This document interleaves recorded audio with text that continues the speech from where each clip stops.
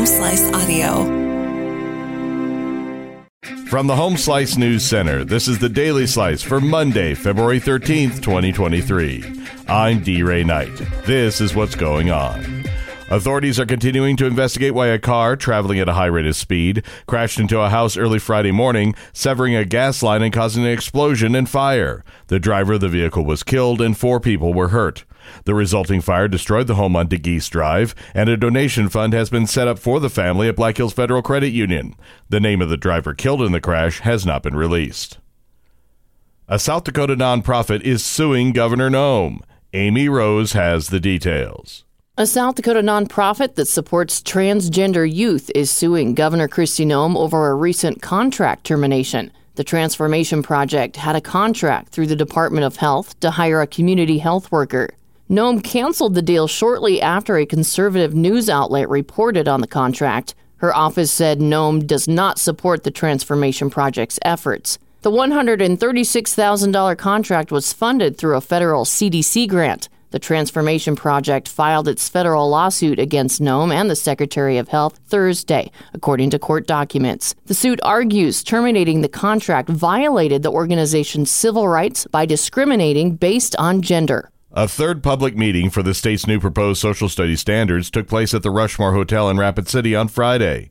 Representatives from the State Department of Education say that since the last meeting, more than 900 people have reached out opposing the standards, compared to more than 100 in favor. Opponents say they're critical of the complex nature of the standards and the fact that not enough educators were included in the drafting process.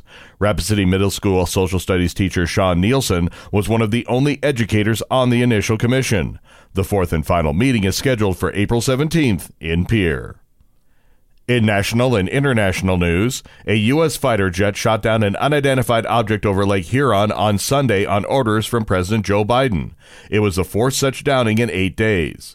Pentagon officials believe that the latest military strike, in an extraordinary chain of events over U.S. airspace, has no peacetime precedent.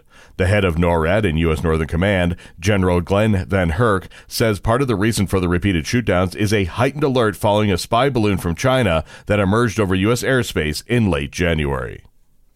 Now Amy Rose has the latest on the war in Ukraine. Ukraine's presidential office says fierce battles are raging outside Bakhmut as Russian forces are pushing their advance on the eastern city with heavy shelling and infantry attacks. The UK's defense ministry says Russian forces are bolstering defensive fortifications along southern Ukraine. The ministry said the Russian troops appear to be concerned about protecting the southern fringes of the 800-mile battlefront. Meanwhile, the U.S. Embassy in Moscow issued another warning for its citizens to depart immediately from Russia. Patrick Mahomes was magical when the Kansas City Chiefs desperately needed him to pull off another Super Bowl comeback. Playing on an injured ankle, Mahomes threw 2 touchdown passes in the fourth quarter and scrambled 26 yards on the go-ahead drive before Harrison Butker kicked a 27-yard field goal with 8 seconds left to give the Chiefs a 38-35 victory over the Philadelphia Eagles Sunday night. The Chiefs won their second NFL title in 4 years, and 2-time NFL MVP Mahomes earned his second Super Bowl MVP award.